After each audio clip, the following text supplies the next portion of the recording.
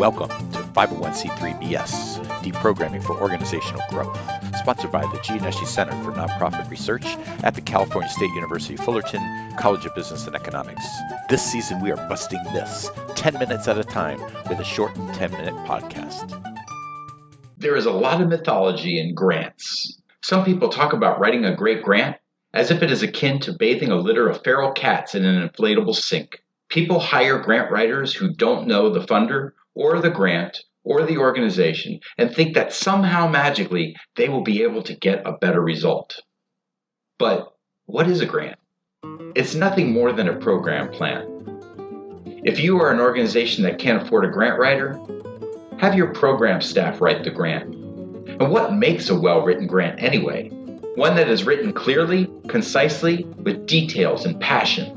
The best grant writers are good storytellers. For example, a journalism student who can write your program plan like a well-written magazine article. Start with the part of the story that is most compelling to immerse your audience into it, and then go back and bring in all the details. Another myth of grant writing is that small organizations get grants and then they just thrive. It solves all their problems. What people forget is that grants are only 10% of an organization's budget on a national average. And it takes a track record of accomplishments with other funders before one is eligible for most grants. To receive grants, one must be accomplished with a particular program serving a need that the grant wants to address. The more track record, the better. Strategic partnerships make the grant stronger. Depth over breadth is good. Evaluation and reporting is critical. Sustainability helps. I have been teaching grant writing for over 20 years. I've written hundreds of grants with a high success rate. I've worked in agencies who gave out grant funding and sat on over 30 grant panels. Before you can write a grant, you have to find a grant. How do you find grants to write that fit with your mission? You can do this in several ways. Google is your friend. Want to find grants for after-school programs in Orange County? Google grants after-school programs, Orange County. See who is giving them, who is getting them, and see what the amounts are. This will tell you who may give out funding in your area. You can get on mailing lists from funders. If you meet a funder, email them to put you on their mailing list. You can join professional networks and collaboratives. They often put out grant information. Talk to strategic partners about who may partner with you on a project. Your networks and your ability to apply for grants doubles when you partner. Maybe you can't get that $100,000 grant on your own, but in a partnership, you're more competitive for that money. You can pay for services and software to find grants, such as GrantStation, which is often discounted through TechSoup. But you probably don't need to do this if these other methods I just mentioned work well for you. Now it's time to write the grant.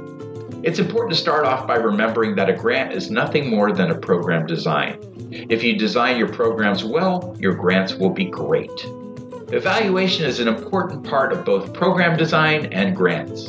It will be evaluation that tells you how to improve programs, what is needed, and gives ammunition to the need for growing that program. Evaluation will show the grantor that this needs to be done now and why. The first thing you need to know about the program design and a grant is they are really just covering the 5 W's and the 2 H's. The who, what, where, when, why, how, and how much. It's just that in grant speak, we cover them in a different order and with different labels. So first, we have the what. And the what in grant speak is called the abstract. The abstract is usually a 25 words or less statement that tells us and the funder what we are doing. Often it is also called a case statement or a theory of change. By doing X, Y will happen. This sets up the whole grant or program. It addresses the need and how we will tackle it. Because this is such an important piece, I suggest doing a logic model first. A logic model will also end up as part of the program plan, telling you what the negative effects are in the community. For example, if your program addresses gangs, a negative effect of gangs is a high percentage that will not graduate high school. Another effect may be a high percentage of incarceration. We would document the actual statistics of these in our logic model as footnotes with sources. Then we can transfer that over to our grant narrative later. We can also show the positive effects of our programs at combating these. For example, clients of an after-school program in their area may be shown as twice as likely to graduate and 80% less likely to go to prison. And if you have been doing evaluation of your programs, you will have actual statistics of these things. Next, we have outcomes. An outcome is a long-range result of our positive effects. For example, if clients are staying in school and not joining gangs or going to prison, the outcome would be college graduation, better paying jobs, earning over $1 million more in their lifetime, which leads to generational change in the outcomes of their family. If you can articulate to a funder in a grant, a pitch, or a letter this logic model, you can back up your 25-word statement, your theory of change, your case for funding, your abstract. Once you have the what, the abstract, the case for funding, the theory of change down, we are ready to move on to the why. And the why is the need in grant speak. And we have already taken care of this when we did our logic model. Now you will have no trouble showing need when writing your grant. Sometimes this is asked as a separate question, other times it's just included in the narrative section. And that brings us to the who. There is actually two parts to this in terms of grants and program design. The who you are serving, meaning the clients, and the who is running your programs, meaning your lead staff. You have to prove to the funder that you are serving clients in need, meaning that you have a viable system to recruit clients and maintain them, that you know who your clients are and can articulate why they are right for your program. For example, our clients are 18 to 24 years old, college-age emancipated foster youth, who we recruit from strategic partnerships with 3 Orange County foster care agencies as they age out of their system. Next, you must show that you have the best lead staff running your programs. Quality is an important part of a grant score. For example, Jose Gonzalez, our site director, grew up in this neighborhood and is an alumni of our programs. He graduated from the California State University Fullerton in counseling and is getting his MSW degree and will be a Master of Social Work within the year. He has 5 years experience as our junior staff member and has been running programs here for 3 years. He is a Gianeschi Leadership Fellow.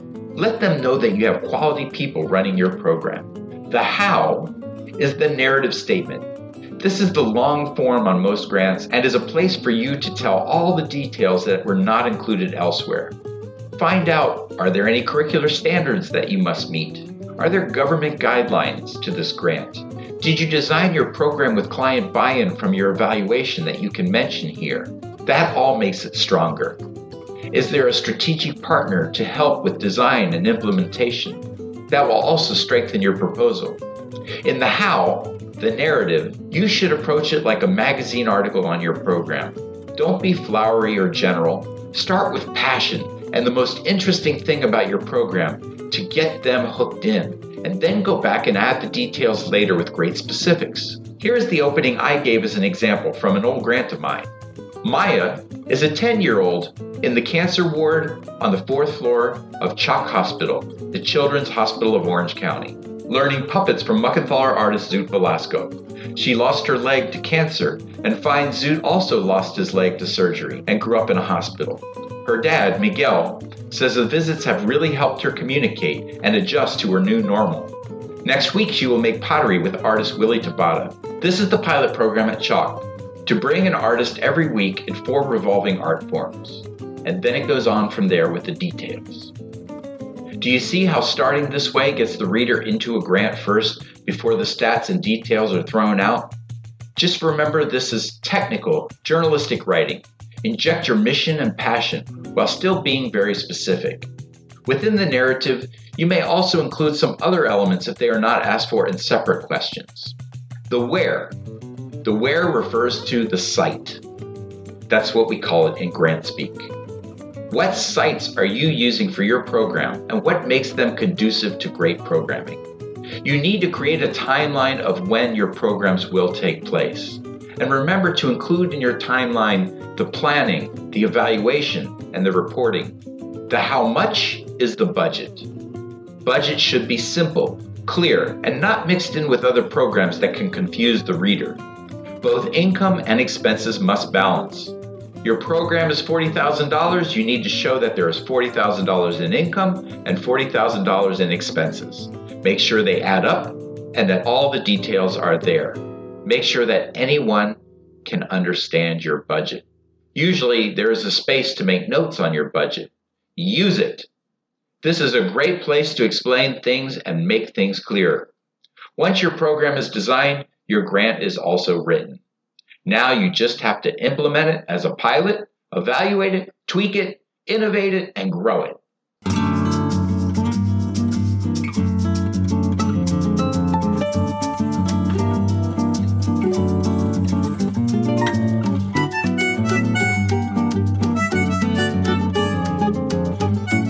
Thank you for listening to 501c3 BS, Deprogramming for Organizational Growth. I'm your host, Zoot Velasco. Check out my Twitter feed at 501c3BS, my webpage at zootvelasco.com, and my book, The First 100 Days, on Amazon. The music is provided to us from our good friends at the traditional Brazilian choral group, Grupo Falso Baiano, and Amy Molinelli. Find them at grupofalsobaiano.com. Thank you for listening. Have a great day free from BS.